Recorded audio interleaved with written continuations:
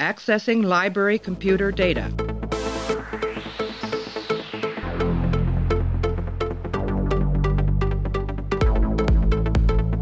Out there are no saints. Just people. Hey everybody, welcome back to the podcast. We're up to episode 10 of season 1. We're well into our Deep Space Nine season 1 adventures. This one is called Move Along Home. It is directed by David Carson. Story credit goes to Michael Piller. Teleplay goes to Frederick Rappaport, Lisa Rich, and Gene Carrigan-Fauci. In this episode, Quark is forced to play a game in which the lives of the crew appear to be at stake. We're going to be joined by Clay to talk about this one. Clay, how are you doing? Do you feel that you are in the game of your life? I feel like I'm missing out on the sex ed talk where he tells his son that only children enter through the first chapter. Yeah, we're going to get into Move Along Home, which has been you were requested actually by a listener to do this one. I assume because they thought let me say right now, thank you. Whoever that was, thank you that I had to spend my day watching this episode. This episode's called Move Along Home. It should have been titled Get the Fuck Out of Here. That's do not pass go, I think, is the most gaming appropriate thing. I'm going to play an audio clip. We're going to come back, and we're going to break down Move Along Home. Is the audio clip just going to be like a 40-minute fart noise? Ah! Doctor. Ah! Oh, thank God. Ah! I thought I was having a nightmare. Ah! I couldn't wake up. You two. What was all that yelling? Well, haven't you ever had to wake yourself up out of a bad dream? This isn't a dream. We're guests of the Wadi. What do they want? I don't know yet. I just had a strange run-in with Fallow. He had said something about moving along home. Home? Well, perhaps they're giving us some sort of behavioral test. Like a laboratory rodent who must work his way out of a maze. Behavioral test. Now, wait a minute. There doesn't seem to be any immediate threat, Major. Oh, no, I'm sure all you Starfleet explorers find this absolutely fascinating. But I'm a Bajoran administrator. This is not what I signed up for! All right, Clay, so maybe you were chosen because Michael Piller, the showrunner at this point, said that this episode was inspired by the Checkmate episode of The Prisoner. Cool. I was trying to remember. I don't remember if I thought Checkmate was a good episode. I remember what happens in that episode outside of the human chess component. The human chess, if I remember, it's been a while since I've watched it, but the human chess component is sort of like a metaphor for the larger game that's being played in the village between number 6 and number 2. I honestly can't remember the details of the plot, but luckily we have a podcast that covers all of those things called Back in the Village, the Prisoner Podcast. But yeah, I remember liking that one. I can see how maybe they watched that episode of The Prisoner and went, "Hey, we should put them in a game." Yeah, that's really where the influence comes from. Yeah, I mean, I don't remember anyone in The Prisoner. This episode reminded me like an episode of Rick and Morty more than it did The Prisoner. Oh, really? Because the aliens are so weird, and they're chanting really strange things, and they're I don't know, for some reason it seemed like this was like 2 clicks away from being a Rick and Morty episode. Yeah, this episode is not well regarded. This episode is the worst episode out of all the ones that I've seen so far. I can easily say that. It took like 15 people to write this episode too, yeah, right? And the Frederick Rappaport, I guess, was the original guy, and he was kind of pleased with the way it turned out. So I don't really... I thought when I was reviewing it was going to be one of those, the writers like, oh, they didn't get anything. Like, this is not what I wanted to be shown on screen. But apparently he was pretty happy with it, so who knows? Ronald D. Moore stated that when he watched this episode prior to joining the writing staff of Deep Space Nine, he was, quote, wondering if everyone had lost their minds. So... You and me both. I mean, this is it's a terrible episode in a lot of ways, and I think there's really, to explain my process of how the podcast works, I watch the episodes and I take notes about them, and I just kind of type things down as they appear. after I'm done with that and when I'm sort of getting ready for things, I look over my notes and I kind of think about the episode and I try to think of like bigger questions that we can talk about during the things. So sort of like thematic stuff and how character interactions work and like what this means for the show and everything going forward. I had a really hard time doing the prep for this episode because I don't think it's really about anything. And it almost fails on every single level. Like the acting is bad in it, the scripting is bad in it, the plotting is bad in it, the characterization is bad in it. I don't really think there's a single saving grace to an episode that plods around for a long time and then has a reveal in the last 5 minutes that make the entire production pointless in the long run. Yeah. I feel like, what's her name? What's the character's name with the Bajoran Kira woman? Kira. I feel like she's kind of plays the role of the audience in this episode, at least for me anyway, because I feel like most of her lines are her going like, wait a minute, what? And then at the end she's like, wait, so we weren't actually in any danger whatsoever? Right. I feel like I'm surprised at one point she didn't just go, so what exactly was the point of all this? She has a line that she screams it's terribly acted too. She says she didn't sign up for this, and I think the audience kind of agrees with her at that point too. Yeah, Kira might be fitting the role of the audience. I don't know if you really noticed it, but it's plainly obvious that Avery Brooks is not enjoying himself in this episode, except for when he gets to dance and sing a rhyme. Do the hopscotch. He's actually gone on record as saying this is one of his two. He only hated working on 2 of the episodes of the show, and this is one of them. Yeah, so what'd you think? I've been talking for a while. What'd you think about Move Along Home as someone who's never seen this? No, I thought it was great. I'm really excited to be here. No,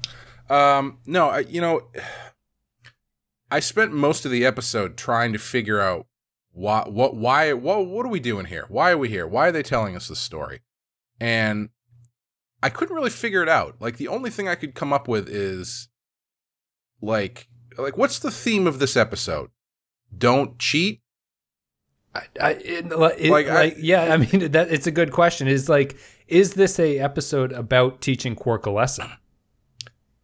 No, I don't know. Right? I don't think it is. No, yeah. No. I mean, it's like it's.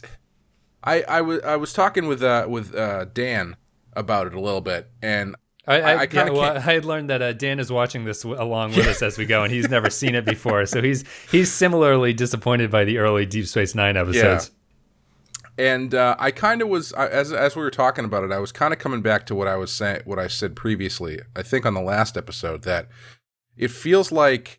So I feel like the vibe they're trying to go for, at least in the episodes I've seen, is sort of like this is just what day to day is like on Deep Space Nine. You know, crazy people show up and these crazy hijinks happen, just like it would if like in a Western town. You know, they get the Western thing going on there. Yep. But the reason that it's not working for me is because, you know, as I said previously, a lot of these feel like bad later season TNG episodes. And the reason that those TNG episodes work better is because your characters are really firmly established and your character interplay is really firmly established. So that really goes a long way to carry a lot of this shit. And here I feel like I'm not getting anything from any of the characters in this episode. Like I'm not learning anything about anybody except for there's one good line in the episode where Kira says, Kira or Dash, I can't remember, says, if I was in command, I'd leave you behind. And then Sisko says, well, it's a good thing you're not in charge. Oh, yeah, Dax says that, yeah. Dax, I'm sorry. Yeah, not Dash. That's a pretty good line. But aside from that, like, there's no character work in this episode. I mean, there's, again, the highlight of the episode, and it's a very dim highlight, is Odo and Quark, you know, yelling at each other. But even there, it's like, for no purpose in the service of this ridiculous game. Yep. That like it's really hard to feel engaged when one of your characters doesn't know the rules of the game, which means that the audience also doesn't know the rules of the game. Well, you could I would argue you could have the main character not know the rules if the audience knows the rules. You know what I mean? It's just like it's having the so to compare it to the Prisoner episode, the reason why Checkmate works is because chess is a known quantity, and checkmate is a known term. It's like there's an inherent understanding of the idea of the game chess. So when you get into this mind game between 6 and 2, even if it's not explicitly them playing chess against each other, you understand the illusion that they're making because you understand the concept of the game.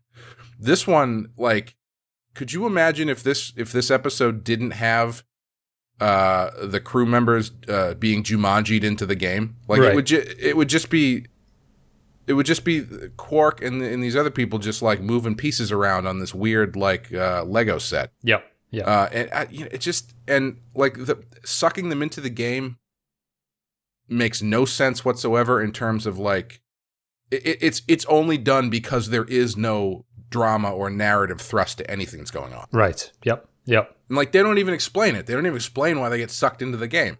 No, like it's not. Why was it them? Why was it specifically the people whose names are in the credits? Right. You know, it's why not Odo in a sense? Like, yeah. Why was Odo left behind? Yeah, I think that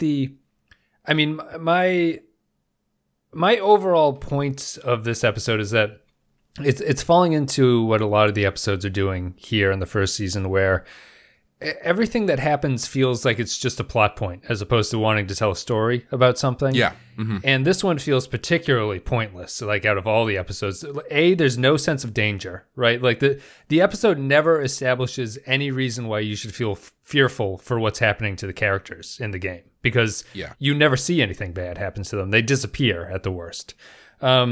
You have no idea what the stakes are because the alien refuses to tell Quark what the point of the game is about. Yeah, like even the fact that they're in the game, I don't even know if he entirely recognize that point. Like there's no does stakes Quark recognize involved. Yeah. Well, they come to that conclusion weirdly. Like Odo has some line about there's 4 people missing, and Quark goes, 4 people. There's 4 pieces in this game board, and he somehow makes the connection that the people are in the game. So I assume that he knows it.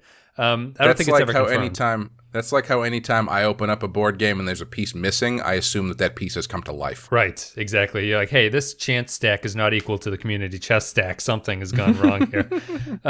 But the top hat came to life. Good for him.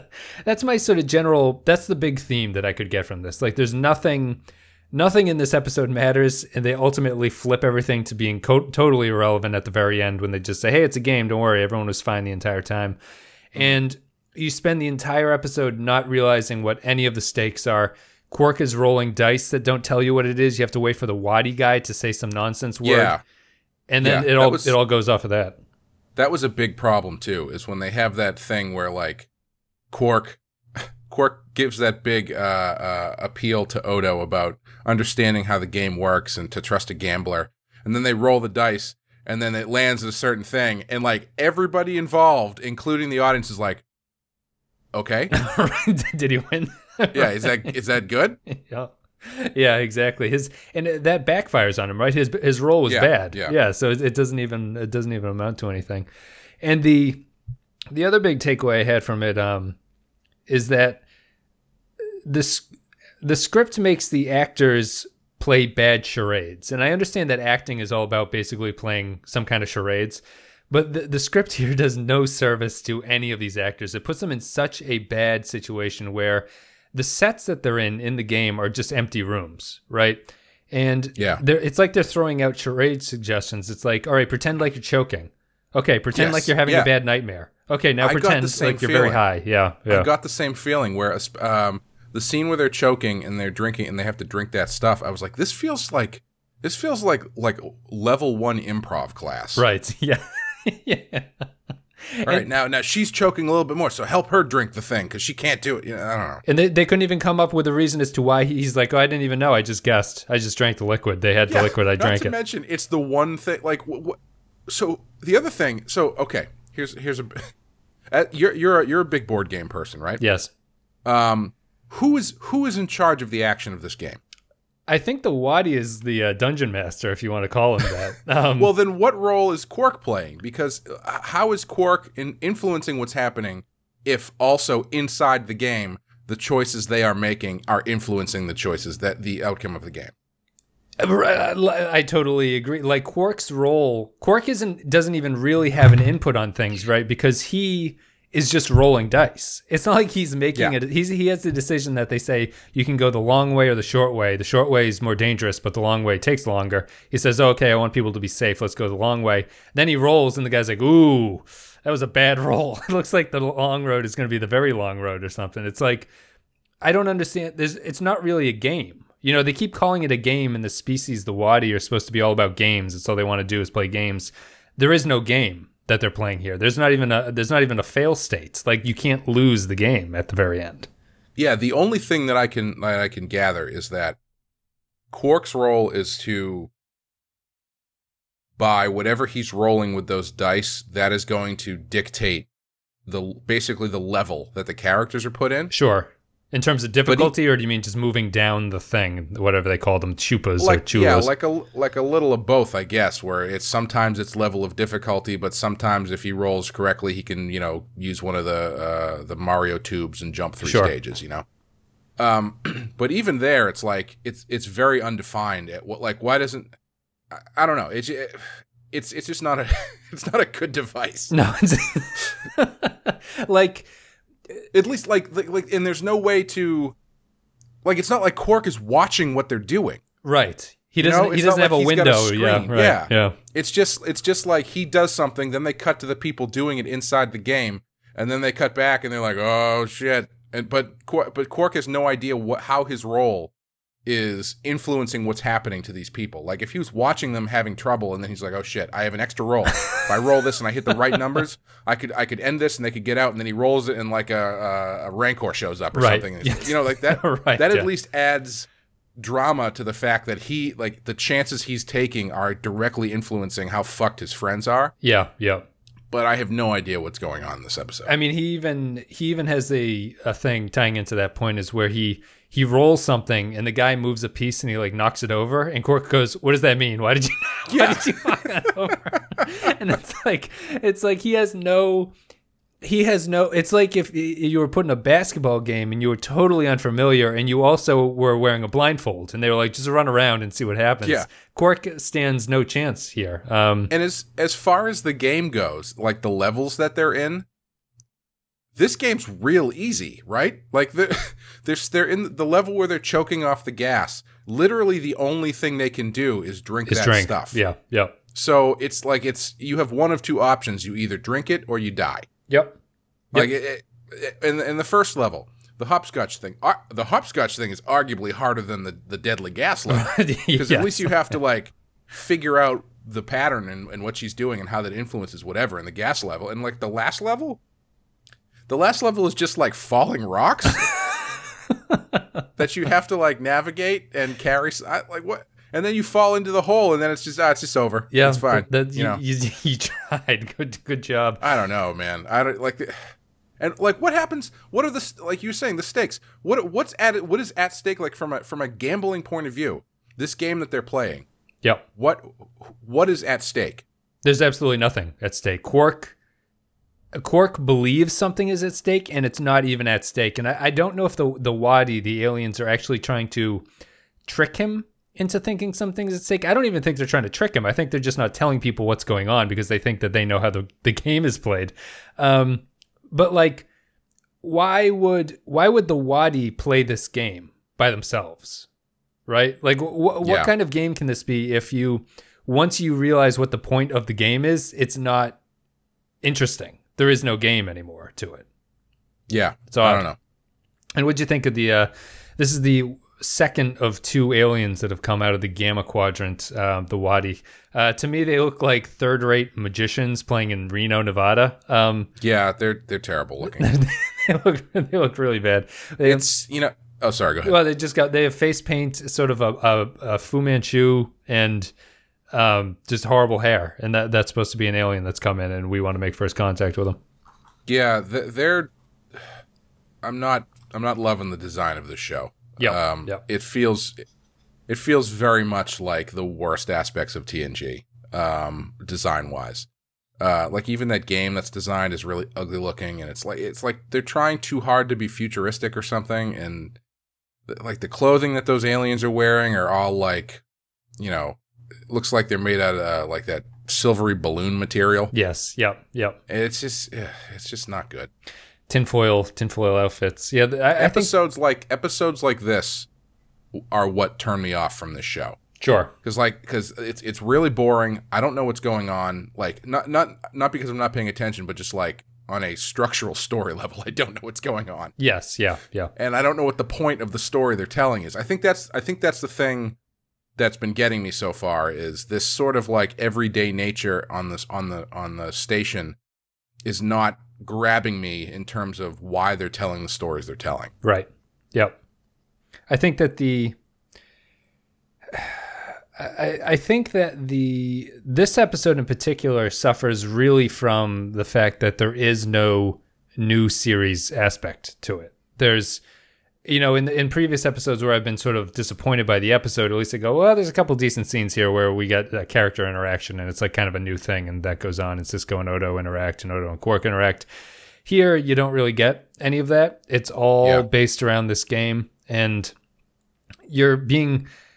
The way that they've chosen to run the characters is just really coming up weirdly. Like Bashir is odd in this one.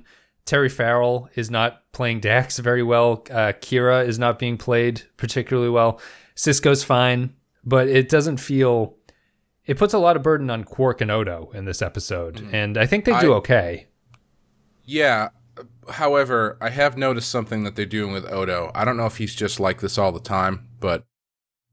the couple episodes, the Q episode, they had a good scene together where Odo, kind of saw what was going on and then used that as motivation to get in Quark's face about stuff. Right. And this episode and the next one, I feel like Odo just is always coming in hot because it works.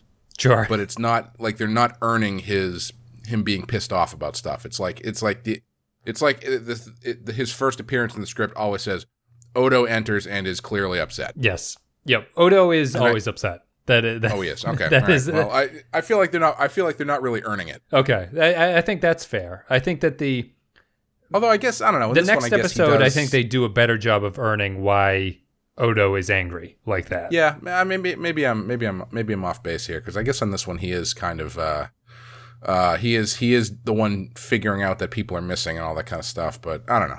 It seems like they've figured out that the Odo and Quark thing works really well. Yeah, and they end up just backing into it as much as they can. Yes, I'd agree with that. They have a scene in almost every episode so far, and it's kind of hitting the point where they need to evolve their relationship a little bit. Yeah, and they seem very similar, all the scenes that they have. Sure, yeah. At least the ones that I've seen, anyway. Yeah, but scene to scene, you mean, not the characters are similar, but the scenes are the scenes are very similar to each other. Because their interaction has no reason to change at this point. Although, I think in this episode, they're antagonistic, but Odo is trying to help Quark out, just because the plot demands it, so they'll work on that out together. You got the new security guy is in this episode, that lieutenant, and apparently he appeared in The Passenger, which is the episode before this, and apparently in between episodes someone hit him in the head with a brick or something, because he becomes a real doofus in this episode. I don't know how much longer he's around for, but he's much better in The Passenger. He's not really used all that well here. I do like in this episode that, I don't know if they've done it previously to this and I just haven't seen it, but they very clearly lay out that the holodeck is for fucking. Yes. I think they do it in the Nagus too, the next episode. Yeah. They're really laying into, and what do you think about that? I mean, it makes sense to me. I mean, that's how I would monetize a holodeck. Or let me take that back. Not specifically but I mean, like, what else are you going to do in it? How much baseball can you play? 8 out of 10 like, let's put even the most well-intentioned person can only go into the holodeck and like talk to Einstein so many times before you're like, take off your pants, Einstein. Or, you know what I mean? It's like, eventually it's going to turn to that, and you're going to be like, oh, okay, all right, I see why this is popular. Yeah, I never, when I was younger watching this, I never really realized how explicit they're making that connection. The holosuites are for prostitution, like AI prostitution. He literally says, when he's trying to sell them on it, Quark literally says, don't you guys have sex on your planet? Yep, yeah. Which is about as explicit as you can get, I guess. He doesn't need to hide anymore or anything like that. Yeah, I mean, I don't have a lot more to say about this episode. I think it's truly terrible. We can talk about the innards of the game. I mean, we've kind of talked about it. It's just an endless stream of hallways. I was kind of impressed that they built all these hallways and rooms. It's probably only one hallway, one room, but they built them anyway, just for this sort of horrible exercise in storytelling. I don't know. It's not particularly. It's not a good episode. It's very bad. I guess the one thing we could kind of get from it is that we're now 2 for 2 in alien races coming from the Gamma Quadrant and not particularly being agreeable people that come in, which is going to be something it'll continue to be a theme. But yeah, that's about it. I think we're going to take a break, play an audio clip. Me and Clay are going to come back, give our final thoughts. We'll read the patron thoughts. We have a lot of patron feedback about this episode, so we'll get through that. We'll be back in a jiffy. You can't ask him to do that. If you do not sacrifice one, all 3 will be lost. I can't. Please. Which player? I don't even know which one is which. Select one to be sacrificed or this game is finished! Fine! Fine! Fine. Fine. I can't do it! I beg of you. A terrible mistake has been made. This is all a misunderstanding. Please. I've learned my lesson. I'll never cheat again. I'll never cheat again. Please. Just don't make me do this. Anything but this. Please. Please. Please. Oh. All right, guys, move along home. We finished episode 10 of season 1 right now. Me and Clay were both pretty unimpressed by this one. Clay, I think you've watched 4 episodes so far. Would you say that was this the worst one you've seen to this point? Yeah. Okay. Yeah. I think I gave because you also gave the Q one a 1. Yeah. I think I kind of followed suit on that. I would retroactively move that to a 2, and this is a hard one. Okay. This is like This is bad. So you wouldn't say the Q is a high one. You would just say that this is such a bad one that this sets the bar for what a 1 can be in the show. I feel like yes. Okay. I feel like there's a couple redeeming elements of the Q episode. This one, it's just like garbage, front to back. Yeah, I agree. We'll read the patrons and then we'll give our final thoughts. Although it's ratings. Go ahead. One other thing. The thing at the beginning where Sisko is giving Bashir shit for not having his dress uniform. Yes. They've got replicators. I know. Make a fucking new one. They've got replicators. Why is this even an issue? The second thing is they were considering bringing back Garrick, who you haven't met yet, but he's the tailor. They were going to write that into it to bring him back so he could sew it, but the replicator makes a lot more sense. Also, in this one, you get a little bit of the Sisko and Jake stuff, which is going to come back much bigger in the Nagus. But you do get a little bit of a hint of Jake and Nog hanging out. I think Ben Sisko implies that Nog is out getting hand jobs, and he doesn't want Jake to be out around with him. Yeah, he does definitely imply something about what's going on with Nog. I do really like when he's like, tomorrow morning, first thing, we're having a talk about women. I was like, could you imagine waking up and then be like, good, you're awake. Let's talk about sex, son. I've been up all night looking at material, and I'm ready to bring your face to it. Yeah, I don't think their plot line doesn't really do anything else in that except for just sort of reinforce the fact that Nog and Jake are friends. So I don't think we need to talk about it. Let's go to patron feedback here. Move along home. We have Mecha Jeff. He writes, move along home. We've met 2 Gamma Quadrant races now, and they are totally indifferent to any form of formal relationships and instead singularly focused on their single racial trait. That's true. And yeah, we talked about that a little bit. That is sort of the theme of the Gamma Quadrant at this point. Holly McLaughlin writes, this one gets a lot of grief, but I like it. It's so rare to get to see badass Starfleet types being silly. Boo.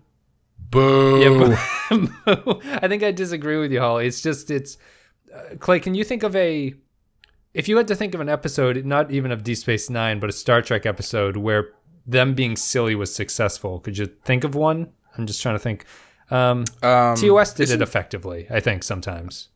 I feel, I kept thinking about the Royale when I was thinking about this episode. Yeah. Because the Royale seems like it's sort of similar, but it actually, the characters actually have stuff to do. And it's a mystery you can actually figure out. Yeah, and the silliness is part of the structure of the world that they're in. Yep. And in a way that makes sense and isn't just, what's the wackiest shit we can think of. Sure.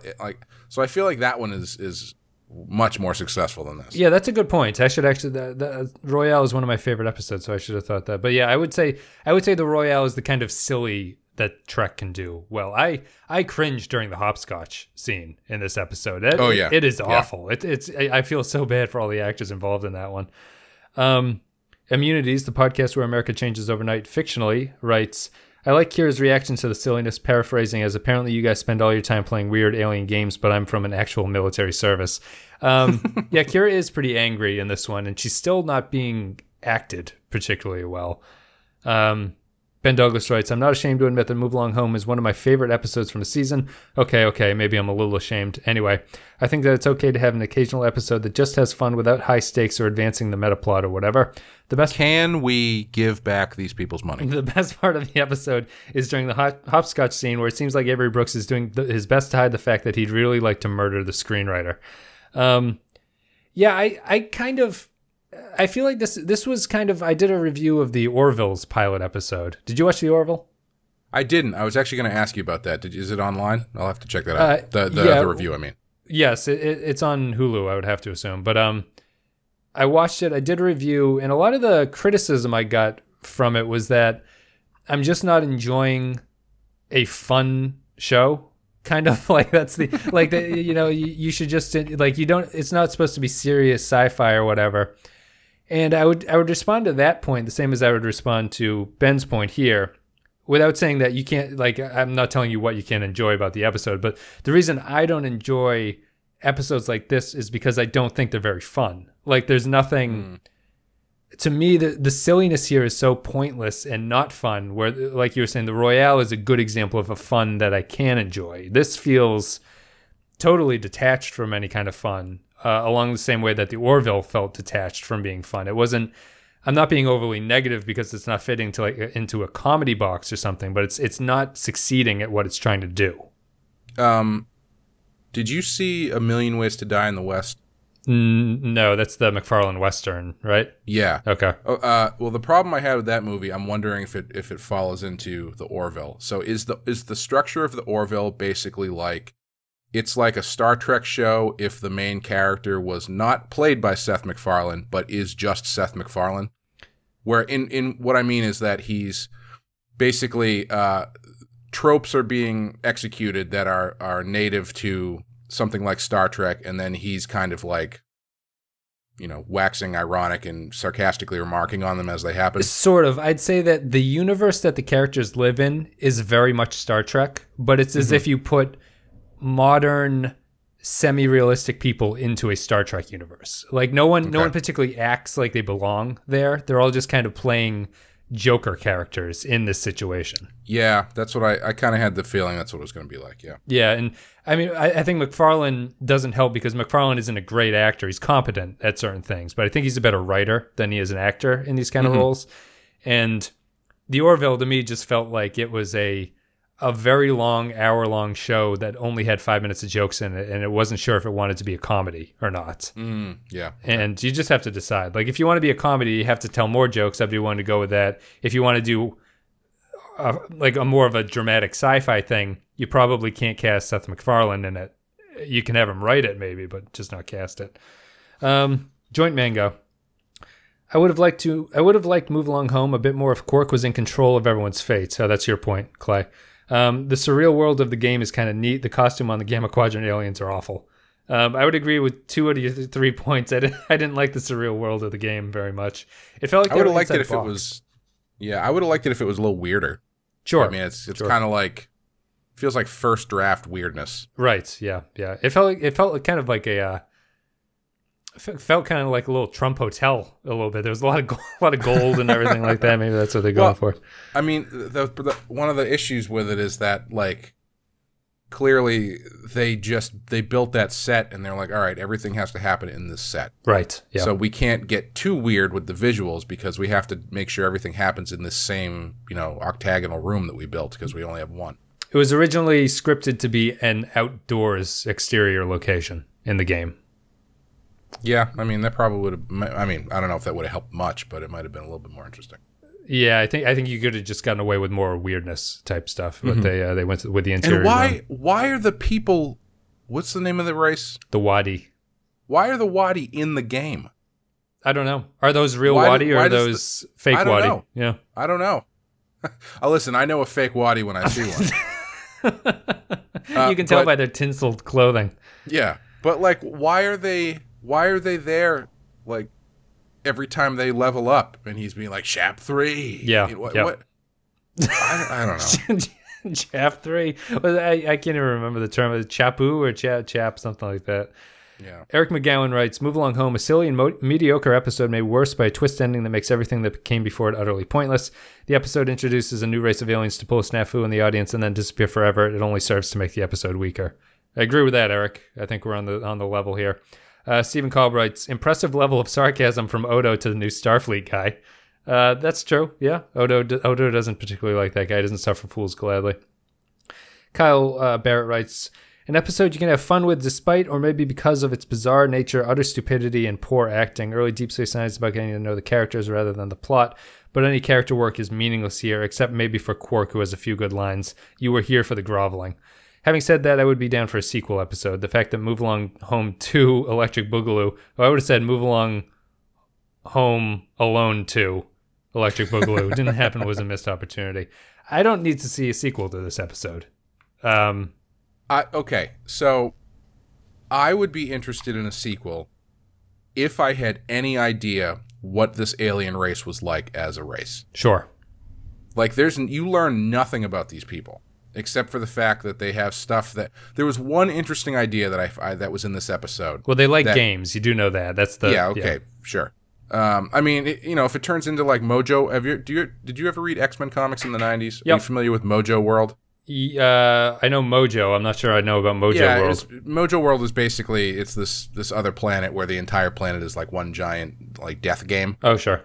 So if it was something like that where it's like, oh well, they get sucked into their home planet and the entire thing is a giant death game, or that'd be kind of interesting maybe. But they had one idea that I thought was kind of interesting, which was right at the beginning when they show up.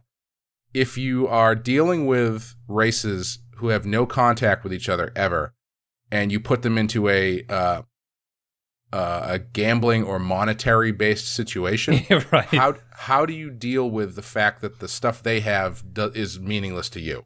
Yeah, well, you mean when he pulls the gems out?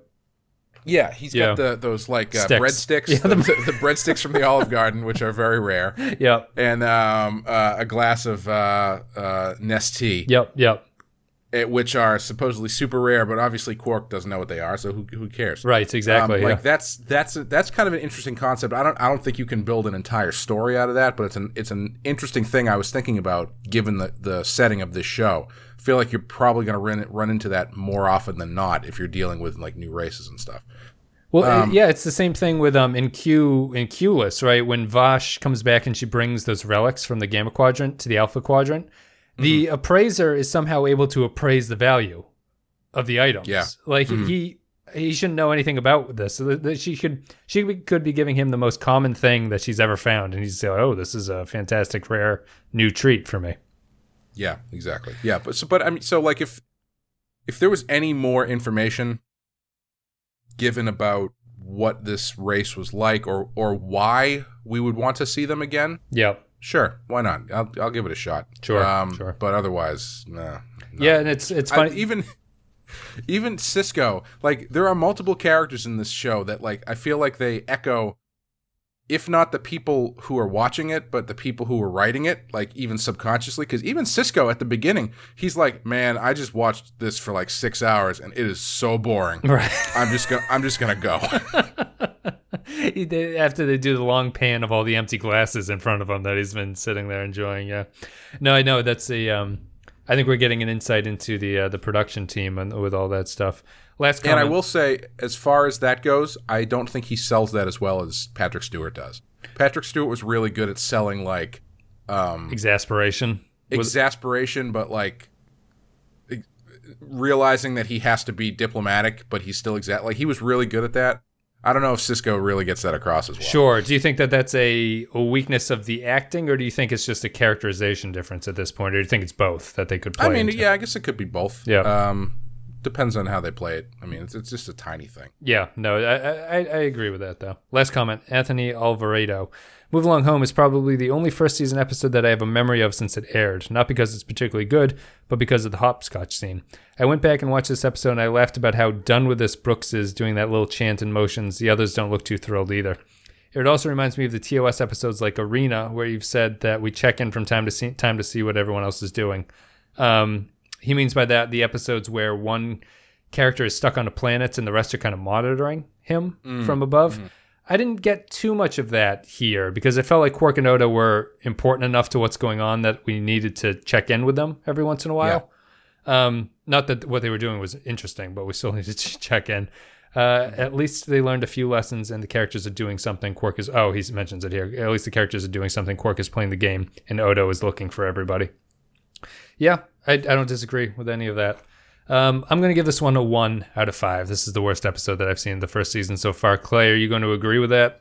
I would agree with that. Yeah, it's a 1 out of 5. It's really, really terrible. It's unfortunate. It's unfortunate in the sense that, you should just have a better grasp of things by this point. And these are not people who have never worked on Star Trek before. So it's odd that this is where things end up. But yeah. Why did it take 8 people to write this episode? Like, is it a matter of like they just could never find it or something? Why are there so many names on this episode? It feels to me like it came in. It seems like a story that would originate from a pitch, and then a writer takes a stab at it, and then someone else fixes it, and then someone does a final draft. Like it feels to me that the original pitch was not what the script became eventually, but everyone still gets credit for their little part that they put into it.